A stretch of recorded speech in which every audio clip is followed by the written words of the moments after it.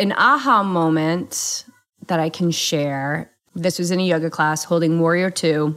It's like 98 degrees.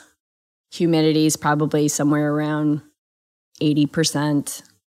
Totally silent, no music, no mirrors, holding Warrior 2 for what felt like a very unacceptable period of time. And the teacher was completely silent, which is so powerful. So powerful when we shut our mouths. And broke the silence to just say one thing. If you think it's going to suck, it's going to suck. And then just left us with that. And that moment changed my life. Because what I was doing sucked. Because I thought it sucked. And that sent me on a quest in my life to see where else I was creating suck. And I was creating it everywhere.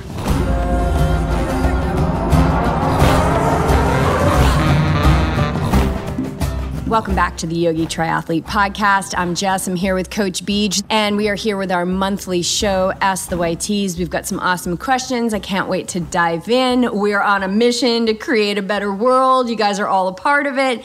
Thank you so much for supporting the show. We are not too far down the line for you to leave a review on Apple Podcasts. We got to keep getting this message out, you guys. And because I believe that we all came here to be our best, and I believe that athletes are tailor-made to be their best. So let's just be our best. And I believe that these meaningful conversations, these monthly shows that Beej and I do, really help to shine a light on blind spots that as humans we're really good at not even knowing are there, or covering them up, or living in untruth. So thank you for everything you do to share the show, talk about the show, and live the show, live the techniques, live the messages that you get, because you can listen all day long, but if you don't put it into action, nothing's ever going to change. You can read that book over and over and over, but if you don't put it into action, it's just the book. All right, what else before we dive in? The Awake Athlete Podcast. I have given birth to the Awake Athlete Podcast. Shine some light on this. The cool thing is that we're recording this about 48 hours before the Awake Athlete Podcast Season 1 drops. And it's kind of cool to be talking about it before anybody even knows about it. And really, here's the brass tacks of the Awake Athlete Podcast, because I'm done hiding it. We are spiritual beings having a human experience. Do you agree with that, PJ? 100%. Okay. Hear that all the time. It's kind of mainstream. Like, I feel like that's kind of a mainstream message. We hear it all the time. If we are not attending to the spiritual aspect of ourselves, we're missing the boat. Like the whole boat. I was going to say we're missing like a huge part of us, but if that is truly who we are, having a human experience, don't we want to steer the ship from that higher perspective? So Awake Athlete is about sharing perspectives and contemplations from a 10,000-foot view of life. It's raw, it's truthful. I'm super vulnerable. I tell stories that are embarrassing about how I act in public when I am under the influence of the false self, and I'm just using this as a platform to share what moves through me. And it's really for athletes who, when they hear about people on this warrior path, that it's 1 in 1,000 that actually make it, the people that are drooling, those are the Awake Athletes, the 1 out of 1,000. That's who you are. That's who I am. And I think that those people are just going to be clawing for more. But I also believe that it's going to benefit everybody who listens to it, because if you're drawn to it, there's something there for you. It's a short form podcast. So I'm pretty psyched about this. One of the things I love are these like podcasts that are 17 minutes, 8 minutes, 22 minutes. And that's what this is. I think the shortest one's like 8 minutes long and the longest one's like 23 minutes. So it's not a huge commitment, and I think it's just amazing wisdom and ways to suspend our belief systems and look at life from up above, where we're seeing the whole picture and not just this narrow viewfinder of the neural pathways in our brain. So I go off the rails. I have a lot of fun. I hope you guys are enjoying it. I hope you binged on it and you're on like your third binge. It's like those episodes released on Netflix. Yeah. 11 episodes. Yeah. How quickly can you watch it? So that's kind of that. I hope if you haven't checked it out, go check it out. Leave a review. Share the show. You guys help us get this message out into the world. You know, athletes, we want to be our best. And if we're not attuning to our best self, then we're never going to be our best. And I want to be my best. Like for me, being a master that's the only option. That's the only option. So people who are interested in mastery in their life, doing less, experiencing more ease and achieving more, this is the recipe. These are the keys to the kingdom. And you're also going to, for those that listened, you're going to give them a little bit more, right? There's a little extra. Oh, yeah. So there's 3 bonus episodes that after I was like, okay, I've done the 11. And then I did 3 more bonus episodes. And one of those episodes includes a Yoga Nidra practice, which honestly I need to listen to and make sure it's good enough. The ego is very much involved in this podcast, but I'm keeping it in check. I just want to make sure that it's something that I would enjoy. So I'm going to listen to that. But yeah, I got 3 bonus episodes in there. One's about breaking cycles. The other one is a Yoga Nidra practice. And the other one is something I can't. Oh, I know, when you wake up in the middle of the night and you're like in a total panic. What do? Everything starts flooding in. Yeah, because as athletes, we're so, triathletes juggling all these different sports, runners, runners don't just run. There's always self-care, there's always strength, there's always yoga. And so we're balancing so much, and families and relationships and work and paychecks and mortgages and all of that. And sometimes when you wake up in the middle of the night, it's like all of a sudden it's all right there in front of you. And then all you really need to do in that moment is get sleep, and you just can't. So what do you do? So that was big. And why did I record this episode? Because it probably happened. I experienced it. And you woke up that next morning and I was sleeping on the patio. So I'll leave it at that. And then, so it is going to come out in seasons. And so what the hell do we do in between seasons besides re-listening? So I've created a tier on Patreon, the Awake Athlete tier. And it's one of the higher tiers, so you'll get everything below it. You'll get Yogi Triathlete gear, you'll get yoga classes, you'll get the recordings, you'll get all the sneak peeks of these videos that we're doing once a month. You'll get that first.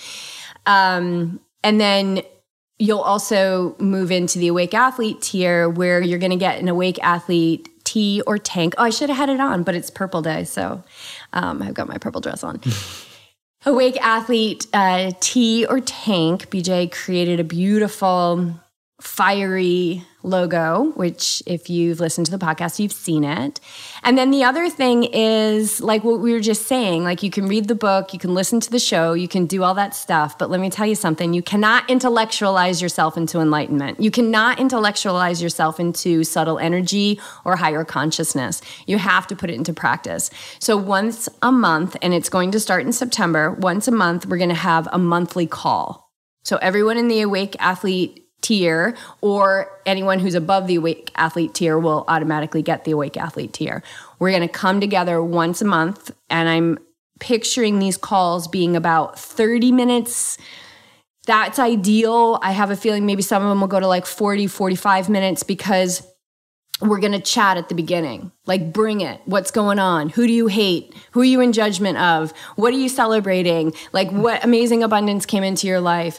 Like, let's just share it real quick, kind of give us a little bit of a temperature, and allow that temperature to guide a meditation. So I'll lead a meditation once a month, and as a group of Awake Athletes, we're going to come together and we're going to put this shit into practice, and we're going to walk the walk, and we're going to talk the talk, and we're going to change on a cellular level together.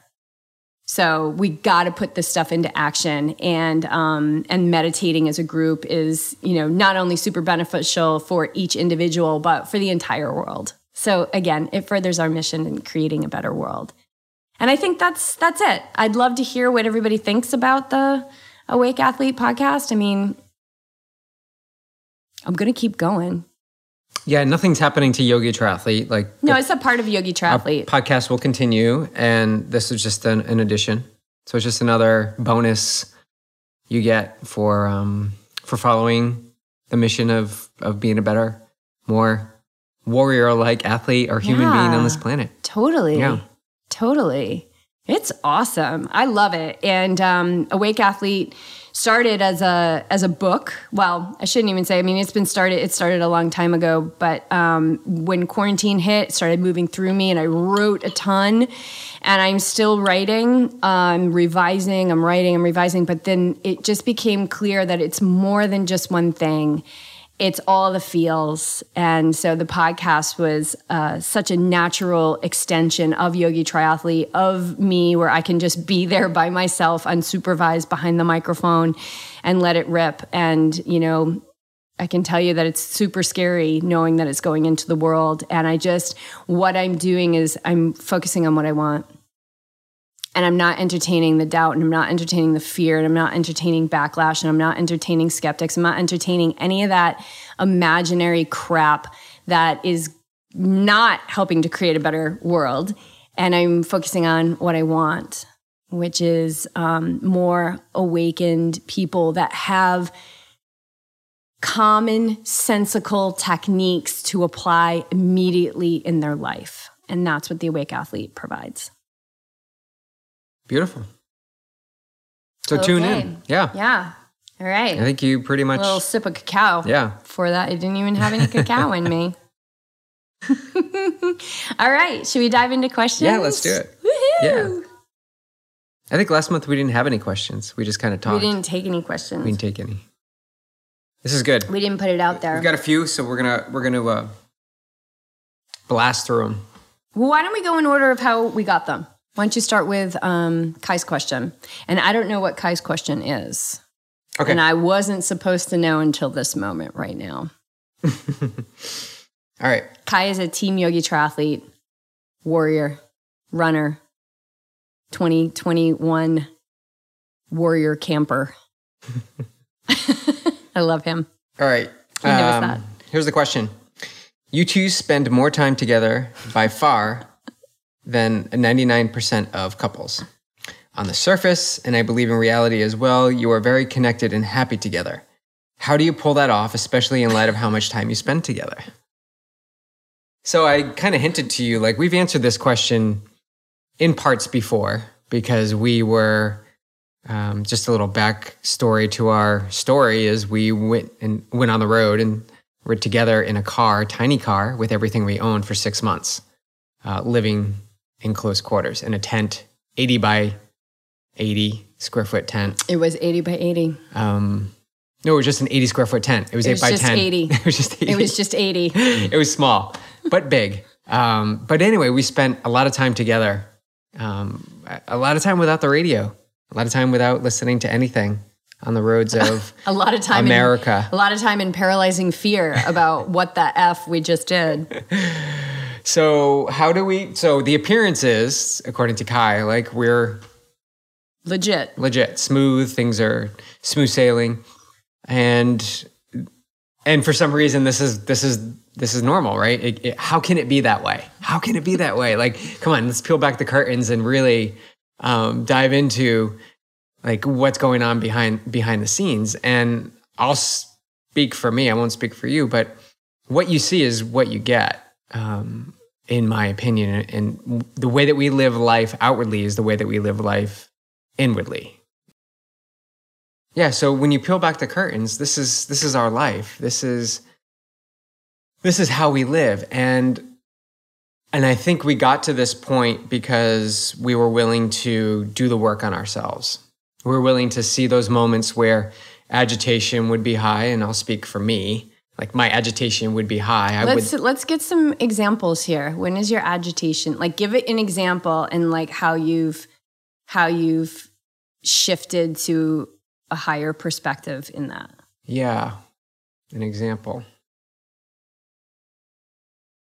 Maybe I mean, obviously, I'm going to be the victimizer in the situation. So well, I'm going to be the victimizer to you. It's going to be that way. I mean, that's how things escalate, right? Right. Okay. So, I mean, you put me in a room, there probably won't be much escalation. I mean, there's not much that you're going to say that I do to agitate you that I don't already know about. And I think that number one, that's key. All right. So let's talk about finances before we go to bed. Okay. You know, a comment or something would happen right before we go to bed. And it's like, did you get this done? And I'm like, right. And so I take that on. I take on that energy that, like I wasn't on to it. I didn't step up to the plate. I should have done this better. And initially I'd be like, no, stop telling me stop bringing that up before we go to bed. And it doesn't have anything to do with you bringing that up before we have to go to bed. It's take care of the stuff that needs to get taken care of before it gets to that point, right? So there's things that I can do myself so that it's not relying on the trigger that happens when that experience happens right before bed. And so I'm winding down, and then the energy would be picked up, and I would feel that charge. From me. Like my charge would be up. Yeah. Is that what you're saying? Well, my charge would be up too, because I'm like, oh my God, like, how am I going to go to bed now? Right. Right? Because I can't, the mind is simmering down, and now it just got charged up. And so my default would be to like, okay, barrel down, do something. Like, how can I fix it? And then that would lead to other things that were delayed. So now it's just the process of breathing through it. Okay, I understand that. I can't do anything at this point before we go to bed. So, but I don't do that anymore. You don't do that anymore. You said, oh, I thought you meant give an example. No. Yeah. No, I see where you're going. So now... This is sometimes how the communication is. It's like, no, wait, no, it's me. No, hey, whoa. No, and that was back in the day where I couldn't control my fire. Right. I couldn't control my fire. So it would come out at the end of the day right before bed because I had been suppressing it for like 2 weeks or something like that. And then it just boiled over because I didn't know how to manage myself. I didn't understand that fire could be controlled. That fire could be internalized in a way of powerful living as opposed to bulldozing, right? Because it would just charge up so much and I didn't know what to do with it. And it would manifest into panic and anxiousness and financial fear and things like that. And so then there was a part of me that was like, well, if I'm suffering and I feel out of control, like there's no effing way he's going to get a good night's sleep. Like he's going down with me. And then it would burst and then then the rules would change because I'd be like, oh, I got it out. Whew, I can sleep now. Right. And then you'd be screwed. So it's totally unproductive. Right. So it's just, it's moments like those and I didn't even communicate to you how much it charged me up. I would just go into my hole. I would just be like, Beach was in shutdown mode back then. Right, shutdown.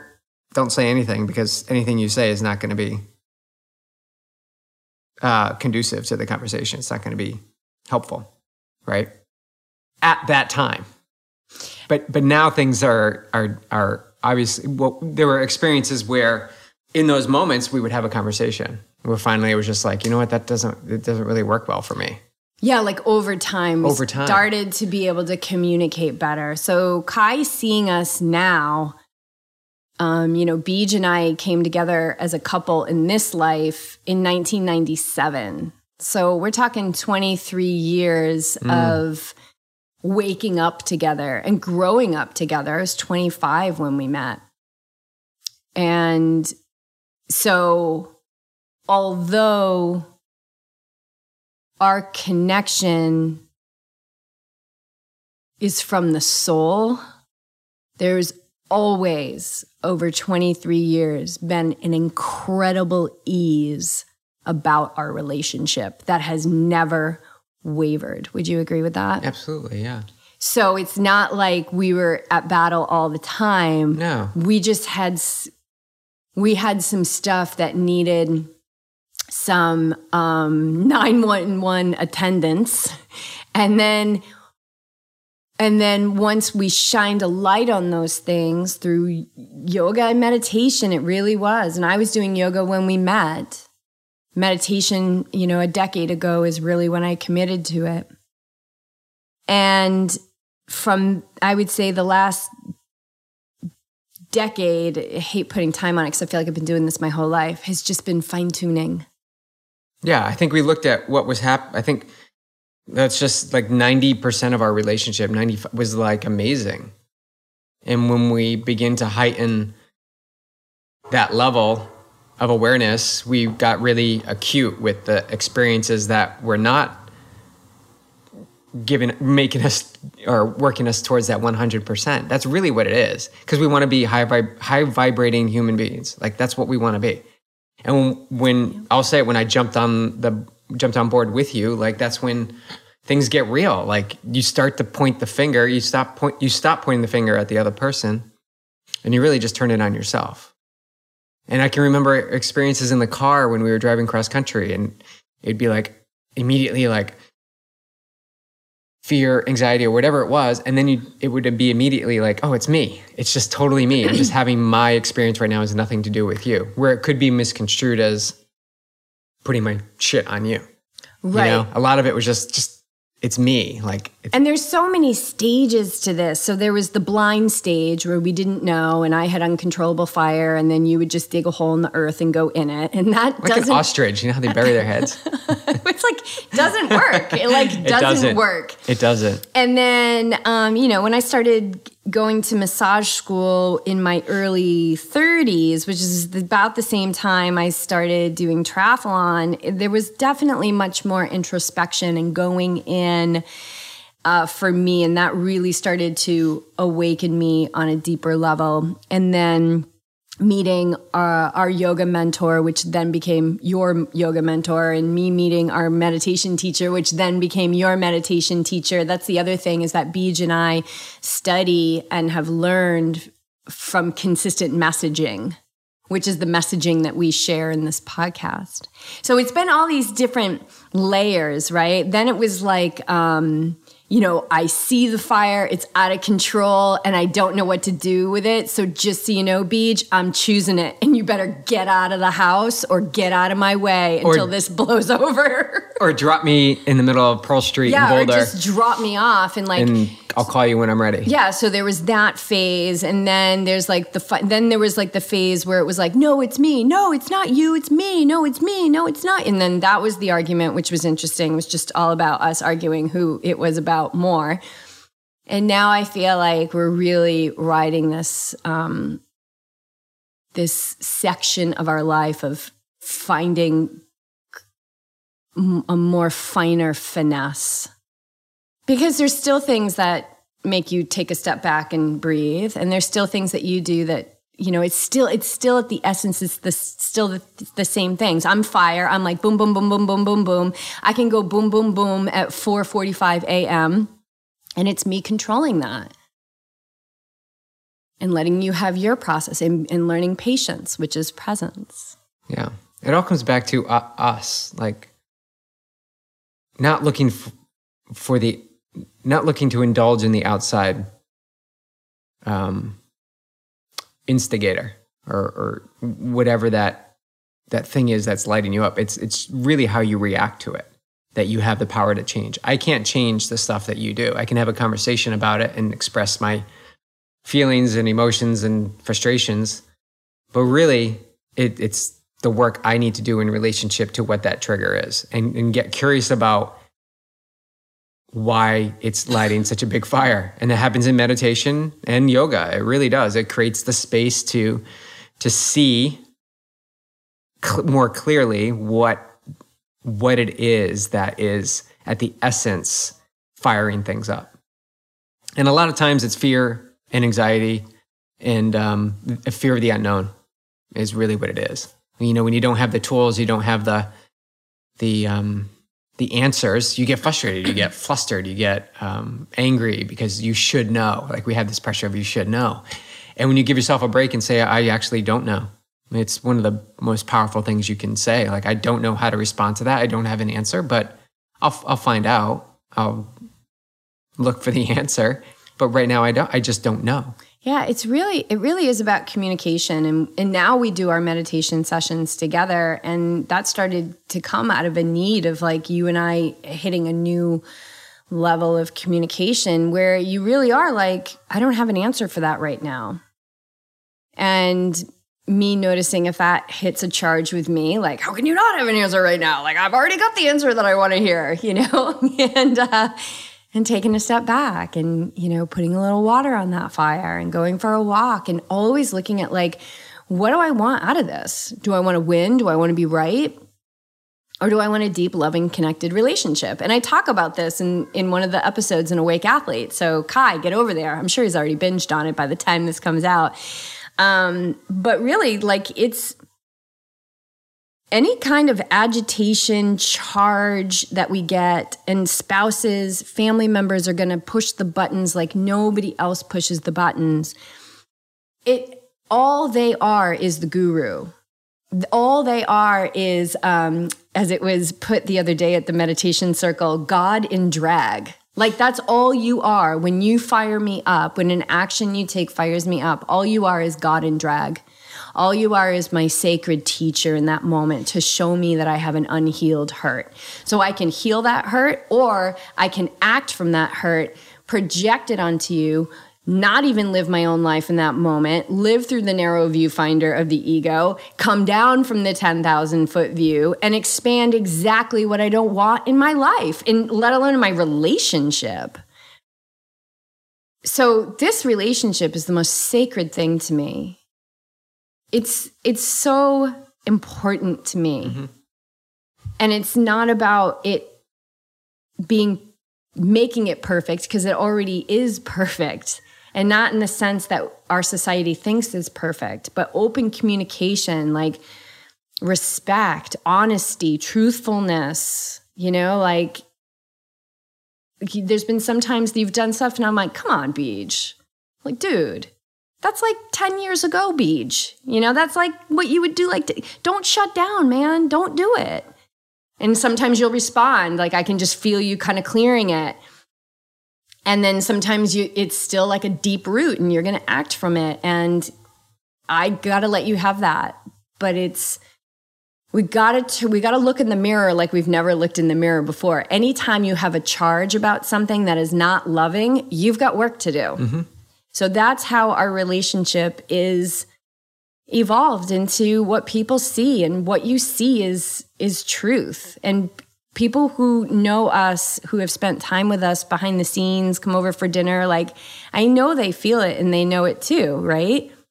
And it's always been real, though. Even back in the day when I was more fiery and you were, you know, maybe even more gentle, we've always been real, right? Like remember the whole pussies don't go to Kona thing? Like, I was pretty harsh with you on that, like locking BJ out of the house where he couldn't come home until he like got his workout done.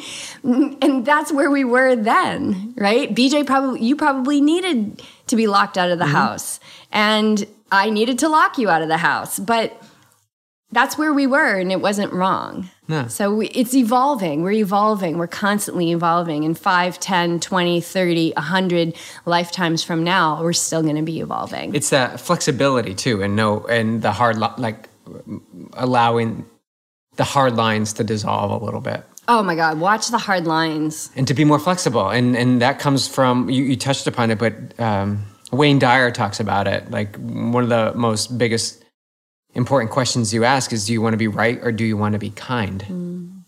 Right? And a lot of us want to be right because the ego is like, yes, that's me. I'm right. Yep. You know, I'm the man. I got all the answers. And being kind is seen as weak because there's a surrender there. And it's an emotional thing, especially for men. I think it's more challenging for men, to be honest, to be more kind, because just this stigma of having to always have the answer and to be the man and to be strong and powerful. But that can happen too in the place of surrender. And Mark Allen talked about surrender and how important that was as well. And he's a gentle soul. I mean, you are the epitome of of gentle equaling power. Like you're so powerful, but you do it in a gentle way.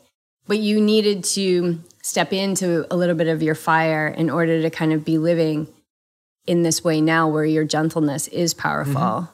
Whereas my power was always very forceful. Like I didn't give a shit who was in my way. I was going to get what I wanted. And it didn't matter who was in my way. That sounds really unloving, but I'm just being really honest with you. I was still a loving being, just not in those moments. And what I've realized is that it's compassion, power under control. That fire is a gift. But when that fire is out of control, it takes everybody down. It leaves a lot of carnage. And and I don't choose to live that way anymore. Yeah, it's such a gift. So I hope I mean, we could go on and talk about us for a long time. But I mean, I hold this relationship as like, oh my gosh, one of the, like as scripture, like it's sacred. And, it's ever evolving. It's not stagnant at all. And it's fun. Like it's super fun too. Like we're not just always like, I mean, we are always actually doing the inner work, but we have fun with it, you know? Like sometimes I'm like, oh, I love it when you're funny and you're not an asshole. I do. Or uptight. I love when you're not uptight. The other day you were laughing at me. I was doing something. I don't know. I can't remember. Well, if it comes back, share it because I want to know. I will, yeah. I guess I was funny at one moment, at one point. You are funny. Year. Like when you say stuff that's funny, it's like 1,000,000 times funnier than I could ever be. But that might just be our humor. Like you get my humor. I don't know. Not always. Okay. All right, let's roll this. Let's go to the next question. Rolling. Kai, great question. Keep it coming, buddy. Okay. All right, this is from Erica. Have you ever had any paranormal experiences? If yes, all the details. If no, not something you believe in, then most aha moment during meditation or during activity. God, I mean... You go ahead. So if you look at what paranormal is, right, it's outside of the realm of material science. Because spirituality is a science. And so when I say material science, I'm talking about like the research and the data and the information and things like that they've discovered. One of the things that they've discovered, which is interesting to me, that we think that non-physical doesn't exist, non-physical entities, non-physical support, non-physical beings, is that science has said that they've only been able to, like from what they've studied in the universe, only 10% of it is in this dense material matter. 90% of it is darkness or black. It's blackness or dark energy. So there's 90% that is not manifested into material existence. So if we are basing our life on what we see, taste, touch, smell, hear, what we see is all there is type of mindset, we're living from like 5-10% of what's available. So when I think about paranormal, metaphysical, like beyond normal, beyond the physical, I mean, that's where I spend the majority of my life. That's the majority of my life. Like I'm always looking at beyond. I look at a flower, I look beyond what that flower is. I'm always contemplating its source and feeling its source in me. So I feel like I'm always there. But, I mean, my whole life, I've had an ability to know things. I've been really, really intuitive. As I have, when I first started meditating and really diving into spirituality, I used to see a lot of things, faces, figures, stuff like that. Super exciting at first, but then I realized through the teachings I've received that it's just entertainment. Like this room that we're in right now it's not just me, you, and Clark and a couple of mics. It's not. This room is packed. We live in parallel universes. The past, future, and present are all happening right now. So deja vu is not deja vu. Deja vu is you dimension jumping into an experience that you've already had or that you will have. Something that you experience when you start to attune to the subtle energies of meditation is that you do jump dimensions. I don't know if that's happened to you, BJ, but it happens to me quite often, where I am in a completely different life, and it's usually pretty quick. I'm with people. So far it's been pretty good, like just normal stuff, nothing fantastical, nothing super magical. And then I come back here and I'm like, oh yeah, like I slipped into another universe, essentially. So we're multi-dimensional beings. We're spiritual, multi-dimensional beings having a human experience in this dimension right here. So we can get really caught up in all that stuff. But the most important one is the one that's the most obvious, which is this one. As far as conversations and communication with that non-physical support, I have had very interactive dreaming where I've been following just instructions from my teacher to ask questions and find things out and be very aware in my dreams. So I've gotten some pretty amazing guidance from guides in my dreams. So nothing too like fantastical. I know what I was going to say. When you meditate, the stillness is what allows us to start to attune to those subtle energies. And those subtle energies are that non-physical support. So it's super easy for us to communicate to the non-physical. They can hear us very easily. It's more difficult for the non-physical to come into the density of this world. So for them to get their messages to us, remember, they're really subtle and we're super dense. So it's harder to go from subtle to density and be heard. But from dense to subtle, any time you think or have a desire or pray for something or ask for something, like it's already done.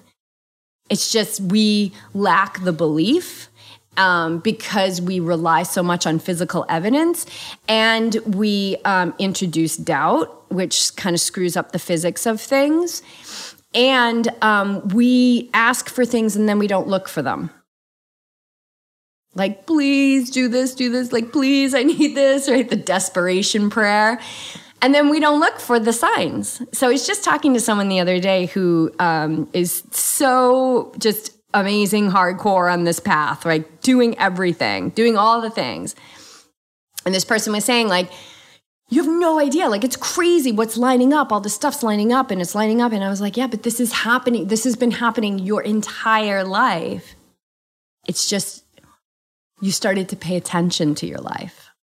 And when you start to pay attention to your life, paranormal, metaphysical, it's all over the place. And what we focus on expands, right? Yes. So if it's in our awareness, aren't we going to... Yes. You see the car that you want. Right. You start to see it over and over and over again because it's in your awareness. You're gravitating to it. Right. Like attracts light. Yes. Yeah. So yeah, nothing like that Hollywood would have made a movie about, but yes, I have lots of interactions. All those faces and stuff, that's faded away, which is nice. And that's actually telling me that I'm getting more clear, that the mind is getting quiet. But an aha moment that I can share was in a yoga. I've had many. This was in a yoga class holding Warrior 2. You may have heard the story already. It's like 98 degrees. Humidity is probably somewhere around 80%.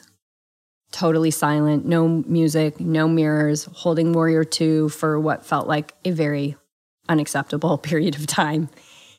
And the teacher was completely silent, which is so powerful when we shut our mouths, and broke the silence to just say one thing. If you think it's going to suck, it's going to suck. And then just left us with that. And that moment changed my life. Because what I was doing sucked. Because I thought it sucked. And that sent me on a quest in my life to see where else I was creating suck. And I was creating it everywhere. So that was an aha moment. What about you? Paranormal? No. I used to make you watch horribly scary terrible ghost movies. This is not my jam another phase of our at all. relationship, which I have no interest in anymore. I just want the feel good movies. I know. But yeah, I don't think I've had any paranormal that I can recall at this point in time. But I have had aha moments, and one that I can remember quite clearly, which was quite profound, was when we were in Lake Placid. Our last Lake Placid visit, which was the start of our tour. And we were there for 8 weeks prior to Ironman Lake Placid and training and on the course and feeling strong and healthy. And then the Monday week before the race, I get ill with some sort of parasite or something. We still don't know what it was. And luckily at this point, I had the tools to navigate my way every day, continually keeping momentum moving forward. You know, we checked into the hotel. I was eating white rice, drinking a little bit of peppermint oil, whatever those packages were to keep things moving. I checked in on Thursday. I racked my bike on Saturday. I went to the meeting, the race briefing, and even woke up race morning with the intention of racing when there was no way I could do it. Physically, my stomach was still in disruption, like it still wasn't balanced. And the race came and I worked my way through it like a master, I'd say, you know, after working on all these tools of calm and identifying myself with a sport that I loved. And going for a run the day after Ironman because I finally felt better and did this run, and I'm clicking along at a good pace. And I stopped at the oval, the Olympic Oval, and just had this profound realization after I meditated, because I sat there and I just brought my awareness. I just sat in the oval, just brought my awareness to my breath. And it came to me that everything that I'm working for, everything that causes distress and anxiety and fear and doubt and anxiousness is based on time. This element of time. And I learned that if you detach yourself from the time, so the time goal, like I need to hit this time at a race, or I need to qualify for Kona in this period of time, or I need to do it by the time I'm 45 years old, like all these time constraints. When you remove the time constraint, you strip everything away. It's really, you're just doing what you love. And if you love what you're doing, it will take care of itself. And you got to have that trust and faith that you don't dictate the timeline. The timeline is done externally, like it's already presented to you.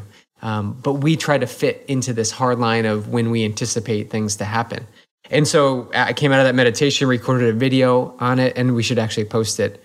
The focus of it's detachment and understanding that when you detach from time, strictly just time, let's just talk about time. Take yourself out of time. Man, it relieves a lot of stress and pressure. And it doesn't mean that I give up or anyone will give up. It just means you're focused on the present moment where time doesn't exist, right? You're strictly doing what you're doing because you love it. So when you say to detach from time, when you show up to a race, are you like, oh, well, whatever with the time, or are you going for it? I'm going for it. Yeah, absolutely. But I'm not attached to the time. So yes, there is a time goal of where I should fall into, but I'm not attached to it because why can't I go faster? Why can't I crush that goal? So it was pretty profound for me. And I've shared it with others, and they seem to have, gravitated to it. But think about that. Take away the time element from things, and see how you navigate your day. Yeah. Cool. Speaking of detachment, we have a question. All right. About letting go. All right, you've got it. I do. I do. You do. No, it's you. Oh yes. Oh man, this is so good. Any tips on how to detach from sentimental items? I have the hardest time with this. How have you done a podcast on it? I'm sure we've talked about this a lot, but this is, detachment is the biggest thing that us humans need to learn, because eventually we're going to have to detach from our bodies. Right. We're just renting. We're renting space right now. That's kind of the end point, but we can talk about. Yeah. We can talk about detachment in smaller things. Nobody needs to worry about detaching from their body as they're listening to this podcast. We recently posted that we were sending our second box of race medals to Medal for Medals, which is an organization that we send our medals to because we just don't need them.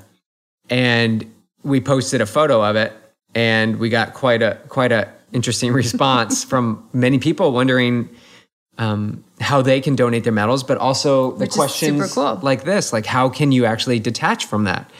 And if you want to go way back into the archives, Jess did a video when we first were leaving Newport back in 2016, and she placed all our medals on our round kitchen table, and we had a lot of medals because we took our medals from Boulder. And right, because that's what you did. Yeah, and you just travel with your medals. We packed the medals, put them in a box. We didn't open them until we were leaving in 2016. So for 6 years, we were in Newport. 5 years, they were in a box. They were in a bin in Boulder. So we look at So we're looking at these medals, and it really brought up emotion. And Jess had her process where she was able to package them away, and they were going out the next day. And I had my process where I was like, I'm going to keep these 5, and I'll decide this in the morning. And that morning came, and I still got rid of those medals. So we packaged all our medals up. So we'll put a link to that video too. But medals are a pull on the heart, because it's physical evidence that you accomplished something, and having the knowing that you accomplished it isn't enough. Would you agree? To the ego. The low ego, the lower self. So having a medal can show that you've achieved this, and for some people it's amazing. Like this is everything. Like getting the Ironman medal. Like this is my first Ironman. I remember so many things about it, and that's great. In our experience, the medals just sat there, and we had the experiences from those days that we held close to our hearts, and we didn't need these medals to showcase that. And so when we donate these to Medals for Medal, they're actually put to good use. And that just really, really grew this feeling of detachment.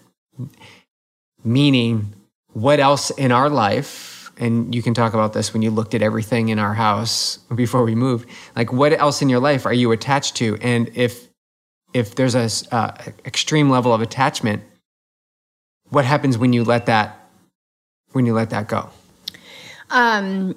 Yeah, so we'll put a link to that video. That's a good video, because if I remember correctly, I may have gotten a little emotional in that video because it was painful. So when people look at what we did, we put our whole life into a carry-on suitcase.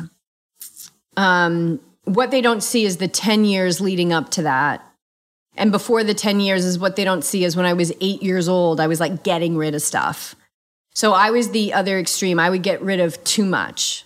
Like I'd be like, oh, why did I get rid of that? I need that. I mean, just the other day I was like, oh, and I was like, no, I got rid of it. You're like, of course you did.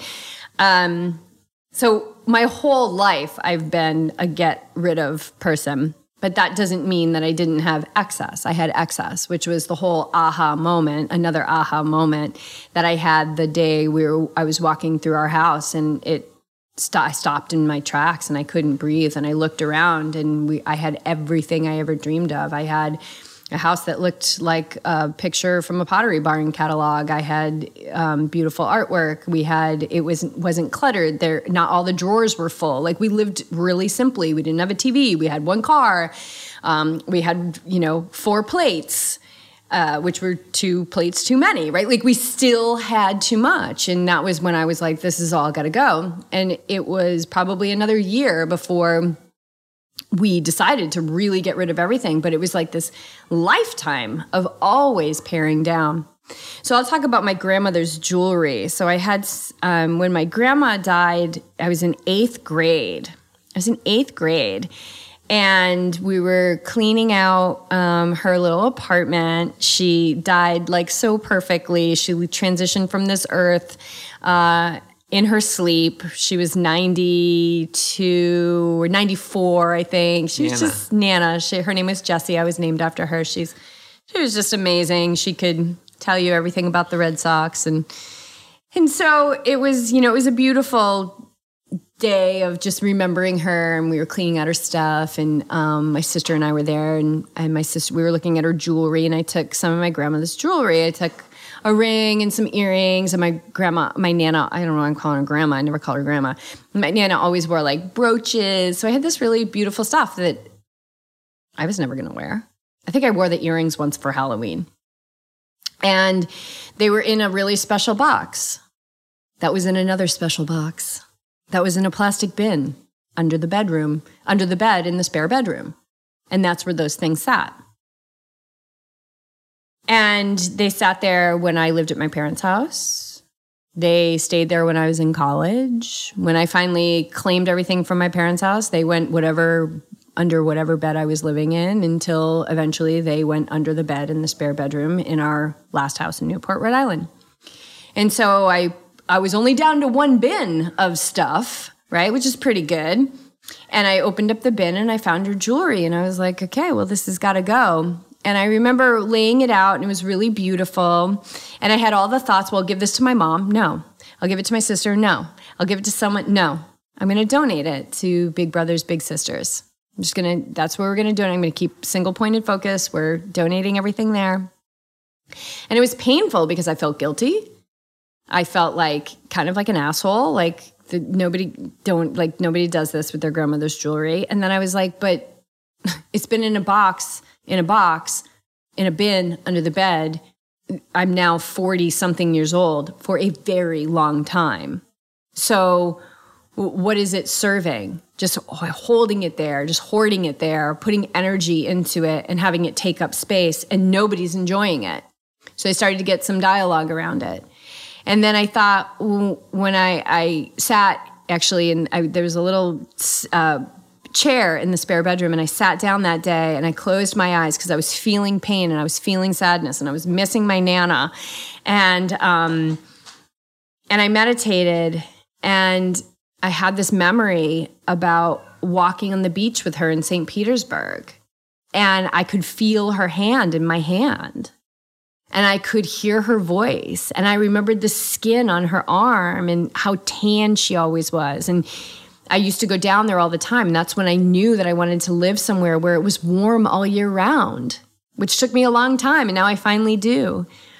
And I thought, when I think of my Nana, I don't think of her earrings that are in a box and a bin under the bed. Not only do I think, but I feel her hand in my hand.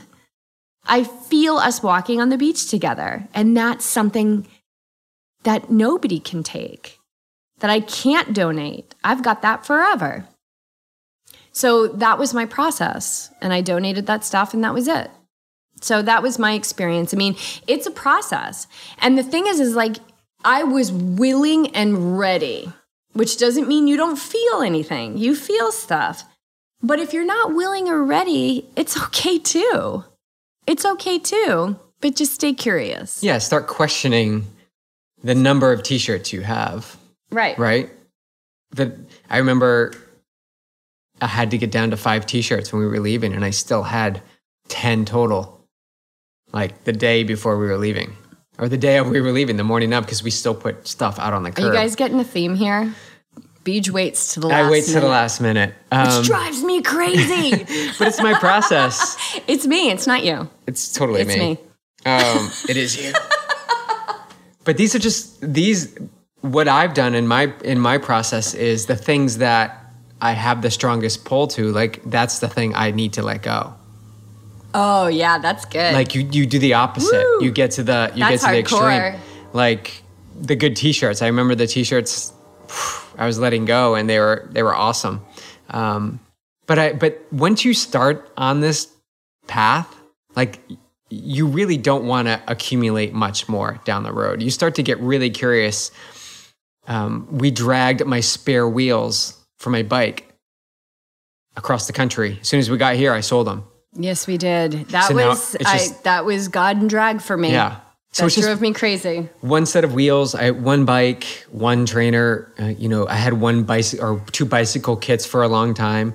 It's just, can you make do with what you have and get curious about what you actually need? Because we live in the real world. You can go out and get stuff if you need it. But I also found a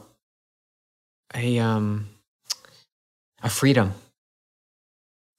from not having to decide different things that I needed. Like I know when I wake up in the morning, I'm going to wear one of two pairs of shorts. That's pretty much it. I'm going to wear my UFO sandals and I have one pair of running sneakers. Like the decision fatigue is non-existent for me. And that's for me, that's what I truly love about this minimalism life. And it comes, with a little bit of work to do on detaching from things that mean a lot. But like you said, it's really the memory. But we're giving it the meaning. Everything is neutral. Until it's an inanimate object. It's an inanimate object. We're putting our energy into it. So when you let it go, you get that energy back. So wherever you are, it's perfect. But know that you're not going to do it without feeling pain. Everything has to pass through the heart. It has to pass through the emotional center. So even as you continue down this path and you get rid of things, like as we continue to get rid of things, I mean, I just filled up another bag of stuff because I did a little shopping. So I like to keep things in motion. Yes, I wear things until like they're done, but also like I just bought a new dress and I got rid of 2 dresses.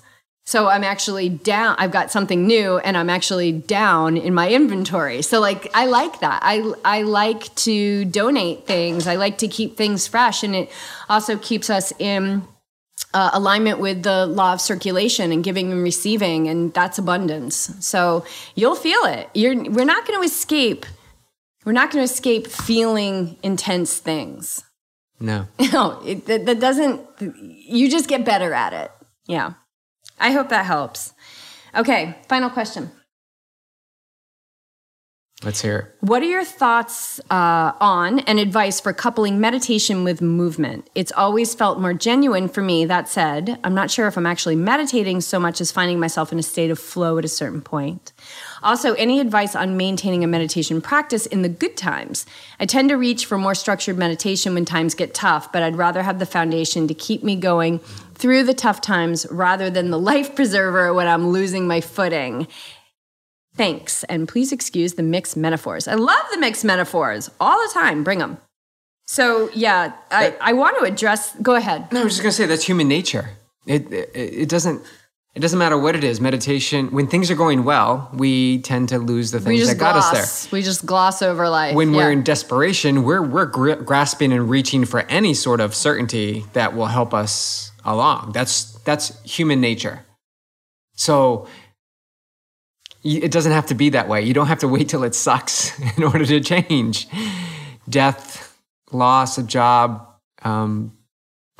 despair, fear, whatever it is, you don't have to wait till that stuff happens. So yeah, what can you say to maybe derail someone from always having the highs and lows? When I'm high, I don't do this, but when I'm low, there's things I have to do to bring me back up. Yeah, well, there's a couple things, I've done those prayers of death, and I'm not saying that this person's doing prayers of desperation, but I've totally done that, like, please, like, please.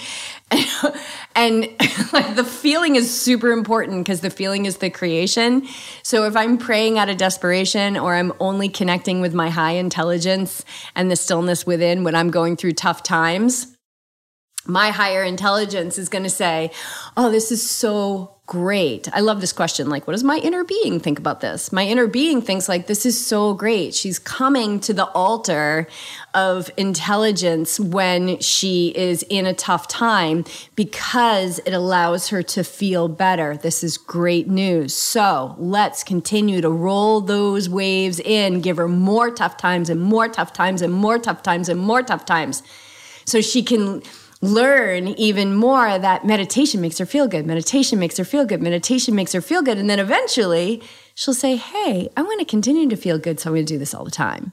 So that's kind of like what happens there.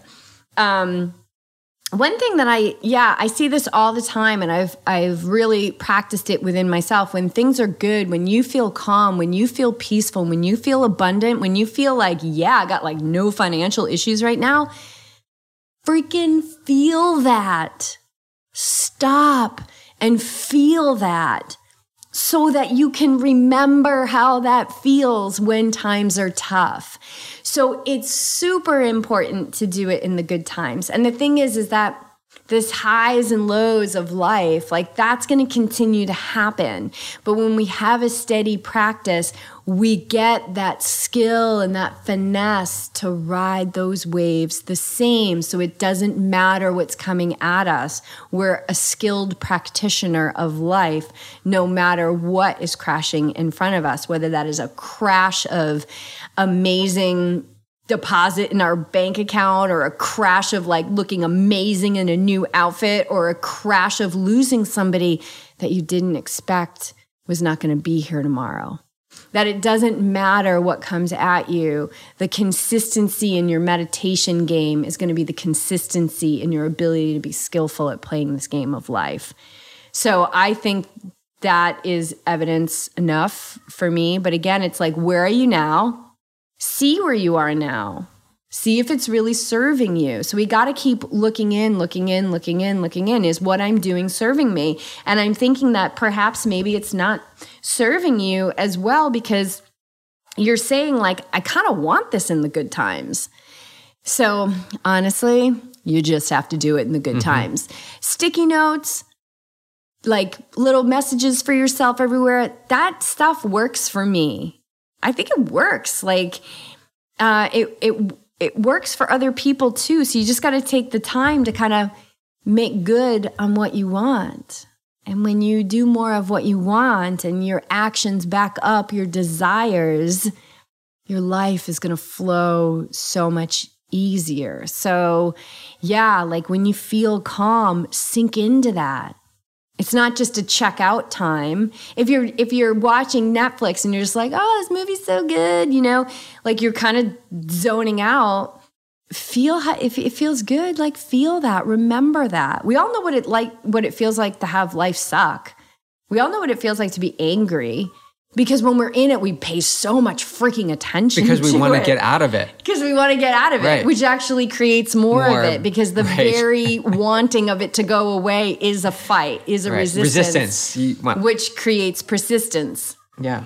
So if you want persistence, like it's consistency, it's being consistent with tuning into how you want to feel. And when you feel those desirable things, calmness, peace, generosity, forgiveness, gratitude, abundance. You guys, take a freaking moment and sink into that and get more and more and more and more and more and more and more and more and more and more and more and more of that.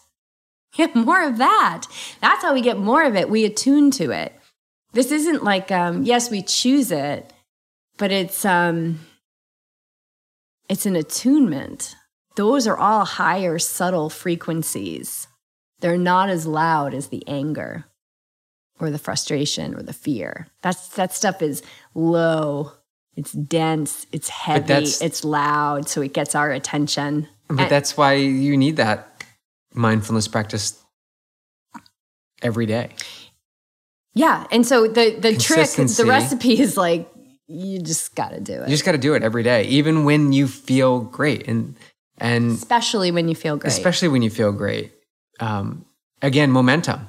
So shit hits the fan and you're not meditating. And so you start meditating. So now you got to pick up all that momentum to get you back up to feeling good again. And then you feel good. And then you quickly turn off the switch because you feel good and you don't have time to meditate anymore because things are so good that you're really embracing what's happening, and that stuff falls to the wayside. So I've seen it, I've experienced it, falling off the wagon.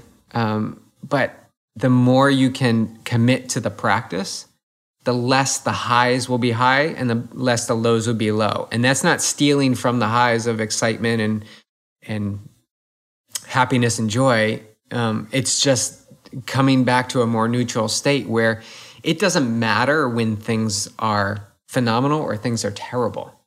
It doesn't matter. You're riding that neutral wave where you're choosing how to feel.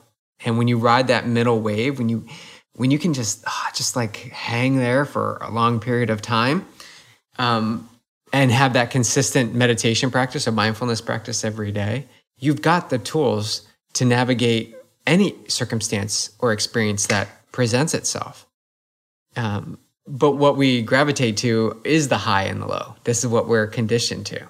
Yeah, we're a little addicted to that stuff. Yeah, we're just the addicted. extremes. Yeah. So high intensity or no working out at all.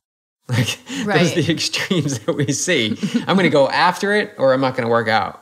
How about we just do a little bit every day? And the key is to release ourselves from this push-pull. Like, I want it, but I'm not doing it. I want to meditate when I feel good, but how can I do that? No, you just got to do it. Yeah, just don't think about how. You just got to do it. Or how long. Just don't think about those things. Just do it. Yeah, I mean, 5 minutes. Right. 5 minutes is plenty. The feedback I get sometimes where they say, like, I opened up Training Peaks and I saw the workout, I saw the meditation, saw the workout, and I didn't think about it. I just did it. And it was amazing. Oh, yeah, I love that. I actually did. BJ gets like messages like, I actually did what you told me to do, and it was awesome. Like, it worked. Right. So so just do. And I'm not saying don't question or get curious about the purpose of the workouts and stuff. What I'm saying is don't let the mind interrupt the simple fact that all you need to do is act. Right. And the secret behind everything that you guys see and want more of, with how we're living our life or things that are coming to us in our life, like the secret is the consistency in our self-study. And our self-study is based in a daily meditation practice. That's the secret. It's just like I sit on that cushion is like a scientific laboratory. I get in the laboratory and I do some study on myself. That's it. It doesn't have to be more than that. And that everything follows that. Like, it's just amazing. Doing nothing changes everything. And it's so simple that the mind can't get its little desperate little fingies around it. Right. It says, no, it's got to be more. Say, body, sit still. Yeah. I'm going to go dive into the mind right now. I'm just going to go be quiet. So body, I'll get to you when I'm done. Right. So that leads into the second part of this, which is the movement in meditation. Oh, right. Yeah, absolutely. You can have a meditative movement, 100%. If you come to our yoga classes, that's essentially what we're teaching. Our intention is to teach a meditative flow, a meditative movement. But meditation is stillness. The asana, the pose of meditation is sitting still. Meditation is your mind in deep rest. Meditation is stilling the mind, and you can't still the mind when you're moving. So you can practice stilling the mind and stillness from your sitting practice and then take those goods into your training and feel that you are moving more from a platform of calm and expansiveness. But meditation is not moving. And I would ask. And that's the mind wants to stay busy. Right. And so I would say that's the mind in control. And I think it's always the first step before a sitting practice is like, well, I can just do a meditation. And it's awesome. It's amazing, but it's not a sitting practice. And really, if you want to get the fruits, even though you don't do it for the fruits, but I mean, you want the juju of meditation, we got to sit down. We got to close our eyes, shut our mouth, stop moving the body, and see what's brewing under the surface. Be still. And have the body be still. It's the only, believe me, I couldn't sit down. And now I meditate twice a day. But I get it from the runner's perspective. Totally because get it. They're feeling that runner's high. They're working through problems in their head of work or family, and they're moving the body, and it feels amazing because they've linked the two together, the movement and the mindset. So the very reason they're blocking or objecting to sit still, because they're feeding the thought of the running and the movement brings these thoughts of accomplishment to the problems that are happening in their life. The very reason that they're objecting to sitting still is the very reason you need to sit still and be calm. And the next step is normally I can't do it because my mind is too busy. I can't sit still because my mind is too busy. Can't sit still because my mind is too busy. And the mind is too busy because we're not sitting still. Right. It's you got to go through the battle. There's no perfect. I love this. I've addressed all this stuff in the Awake Athlete podcast. I'm so excited. But when they it's not a good meditation, or it wasn't a good meditation today because my mind was busy. There's no good or bad. It's a consistent practice every day. Show up, notice the thoughts, choose to not indulge in the thoughts over and over again. Eventually, over time, you'll create space between your thoughts and your actions, and there's the magic. And it takes time, and you're going to go through phases, and it's going to take days and weeks and months and maybe years and lifetimes to get to a point where you sit still, calm, you tell your body to sit still, you'll get to it, it's safe, and you dive into some stillness and quiet, and you begin to discover things in your life that you never knew of before, that have always been there, and it came from stillness. Yeah, the stillness is it. That's I'm sorry to be the one to say it, and I can tell you that I never wanted to meditate. I never wanted to sit still because I didn't have the ability to sit still. I was always on the move.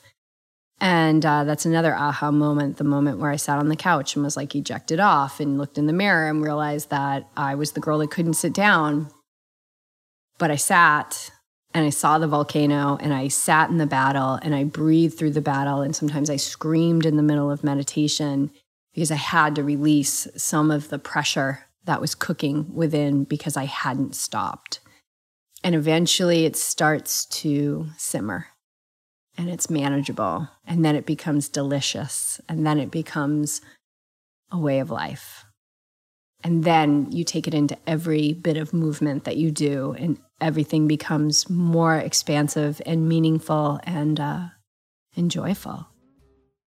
Even the shit. And it's something you can do. I was just thinking about this. Something you can do when you can't run. You know, what happens when you can't run and you can't get that feeling? You can always sit still. Mm-hmm. You can always find a seat. So we tend to attach to these things or actions or movements or whatever it is. But really, it should stand on its own. And you can be with meditation and be whoever you want, wherever you want, however you want, any time of day. And that standalone power that you get back it's like beautiful. It's so beautiful. Yeah. That's beautiful. Oh, thank you.